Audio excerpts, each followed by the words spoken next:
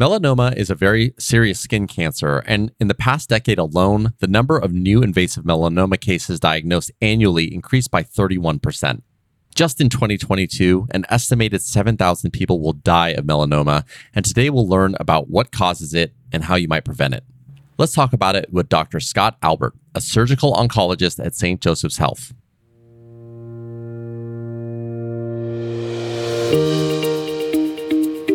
This is St. Joseph's Health Medcast, the podcast from St. Joseph's Health.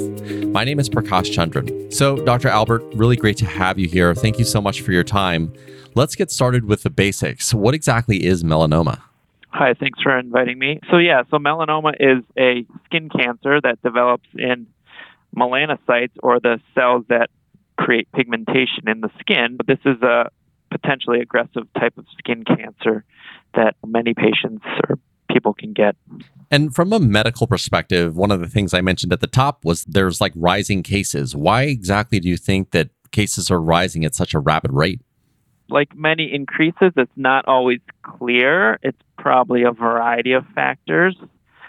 For some melanomas, there's probably a lag time between sun exposure and development of the cancer. So the previous generation where sun exposure was intense and more frequent and maybe less thought was put into sun protection, those people are now developing melanoma as they age. I also think that most likely there's a component of detection, and I think that we are becoming more aware of the disease and we are more aggressive about biopsying abnormalities on the skin, and therefore there's also probably a certain percentage of melanomas that are just being detected earlier. Yeah, and so I want to ask some more broad questions here. Is it safe to assume that the majority of melanoma is caused by sun exposure? Yes and no. I mean, we see melanomas in all parts of the body. So melanomas can develop even in parts of the skin that never seen the sun. So clearly, UV radiation is a strong component to melanoma, but it's not the only part of the equation, I would say, because there's a strong link, but clearly there's other factors, most likely genetics, that we don't completely understand that predisposes people to melanoma. The sun exposure link is very strong with other types of skin cancers like basal cell and squamous cell. And no doubt, either strong, intense, intermittent exposure or exposure to the sun over many years without protection increases your risk of melanoma, but it also increases your risk even higher for other types of less aggressive skin cancers. So I always tell patients that have developed a melanoma not to really beat themselves up too much when they have the diagnosis, because they really are hard on themselves saying that they really could have prevented it. And I tell them yes and no, in the sense that clearly there is a link, but not always. And it's not always as strong as people think. So I try to kind of give them that type of reassurance. Yeah. So let's dig into that. I think you kind of raised an important point. There are different types of skin cancer, right? I think you mentioned the squamous cell, there's the melanoma. Can you just talk at a very high level between the different types and the ones that are most prevalent? Yeah, so far and away, basal cell carcinoma is the most common skin cancer. That's the most common skin cancer, period. And that really does not pose a metastatic risk. So it can be locally destructive and needs to be treated, and can be treated in a variety of ways, but not necessarily the risks that melanoma poses. Squamous cell is similar. Most squamous cell carcinomas behave in the sense that they are a local problem. Melanoma is different in the sense that it can spread to other parts of the body. It can spread to lymph nodes, and that's really what obviously concerns me as a surgical oncologist, and what concerns patients obviously is the metastatic potential of melanoma. The majority of melanomas do not spread. I usually tell patients that as well. And the spread risk, the chance of a melanoma metastasizing, is really based on the local biology and how aggressive or how deep that melanoma is. And so that initial biopsy really gives us a lot of insight. Yeah, hence what you were saying earlier about the importance of that early detection. Let's talk broadly about that. So, can these skin cancers or melanoma specifically be detected with screening, and when should people start? So, yeah, absolutely. Screening can be done by lots of medical professionals. It can also be done by individuals that are just aware of their skin changes. I think starting it can be any time, really. I think once people are developing lesions on their skin, they just need to be basically aware of them. And if there is a sudden change in a skin lesion, not to ignore it. And that by far and away, a change in a lesion on the skin, a sudden change especially, is sort of a tip-off that it needs to be investigated further from biopsy or evaluation by a skin professional, whether it's, a surgeon, a plastic surgeon, but a dermatologist obviously has a lot of expertise in managing skin diseases. And I think once you get to the point of either having risk factors for skin cancer, whether it's sun exposure, family history, or fair skinned or whatnot in aging, those might be the times where you really want a professional like a dermatologist screening you on a regular basis. But I don't want to discredit patients themselves, because many of them can find things that are a problem early on by just being aware of any changes. Yes, definitely.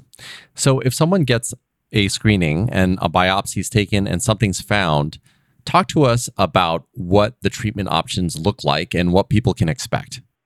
Yeah, so like many cancers, it's a team approach to managing melanoma. Many times I see patients that have been evaluated by a dermatologist and they're part of the team that treats melanoma. Sometimes melanomas can easily be treated by a dermatologist with further excision and follow-up. The other, melanomas can get more complicated in the sense that as melanomas become more aggressive, they tend to be deeper into the thin, top layers of the skin, the epidermis and dermis. And those are really the melanomas that need to be treated with a bigger team. And so the first part of management is a biopsy. The second part is deciding what needs to be done based on those biopsies. And the next treatment usually is a wider excision of that site. And those are decisions that are based on huge international clinical trials that have been done throughout the world. So we know, based on evidence, what type of margin we need for melanoma. We have that luxury of having evidence on what to do.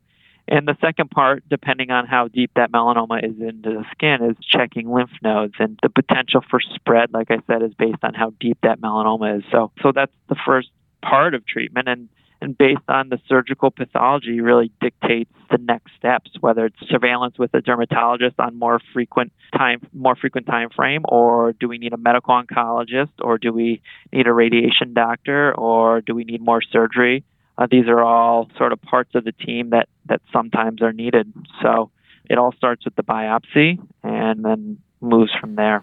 So I want to talk about potentially more advanced treatments. One of the things that I was reading about was molecular diagnostics. Can you talk to us broadly about what that is and what's being developed for melanoma treatment? Yeah, so like lots of cancers, the biology is really the driver or king of the treatment. And biology is basically the molecular phenotype of that tumor. So what are the genes or aspects of that individual melanoma that are predisposing that cancer to being more aggressive or not? And so molecular diagnostics are a tool to help decide on which tumors might be more aggressive. And that's being developed for melanoma as well as other cancers. Sort of on the cusp of really that explosion of molecular testing of melanoma. We're trying to incorporate it into this management algorithm. We're not quite there yet, but it can be used at times. So I think we need to be aware of how we use that test and how it's going to change our management. I am all for molecular testing. It's just how do we best utilize it? Because right now we base our treatment decisions on histopathology. What's the tumor look like?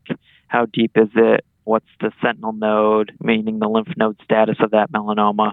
And I think in the future, we will also need molecular diagnostics on a regular basis. We use that in other diseases like breast cancer, for example. So I think that it's evolving. It's available now, but it is the future. Yeah, it definitely sounds like it. We talked some about early detection, going to your dermatologist. Certainly, if you notice a change, you should get screened. But another part of it is just general prevention. Now, obviously, that is applying sunscreen if you're going to have sun exposure, even though there might not necessarily be a direct link. It's always good to do that. Is there anything else that we can proactively do to prevent getting skin cancer? I think you made the biggest point is really just avoiding excess sun exposure. Obviously, tanning beds are discouraged. There is definitely a causal link between tanning bed usage and sun exposure. So I think just being thoughtful about sun damage and how to minimize it, whether it's sunscreen, covering your skin, avoiding tanning bed use, those are all things that are pretty easy to do. And I think those are some of the main aspects of prevention. The last question that I always like to ask is, given all of your experience as a surgical oncologist, what's one thing that you just know to be true that you wish more patients knew? Melanoma can be a scary disease. I usually tell people that people come in with a diagnosis and they're rightfully concerned, but the vast majority of melanomas are early stage melanomas. So they survive the cancer.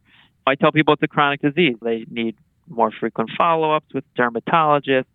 You may need some other treatment, but for the most part, people do just fine.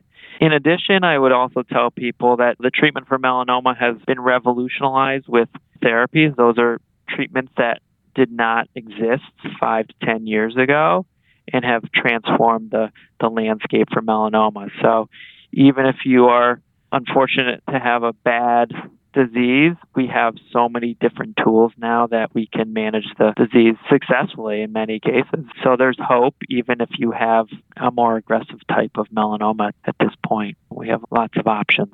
Well, Dr. Albert, I think that's the perfect place to end. Thank you so much for your time. Thank you very much. For more information, you can visit skincancer.org. If you found this podcast to be helpful, please share it on your social channels and be sure to check out the entire podcast library for topics of interest to you. This has been St. Joseph's Health Medcast from St. Joseph's Health. My name is Prakash Chandran. Thanks again for listening.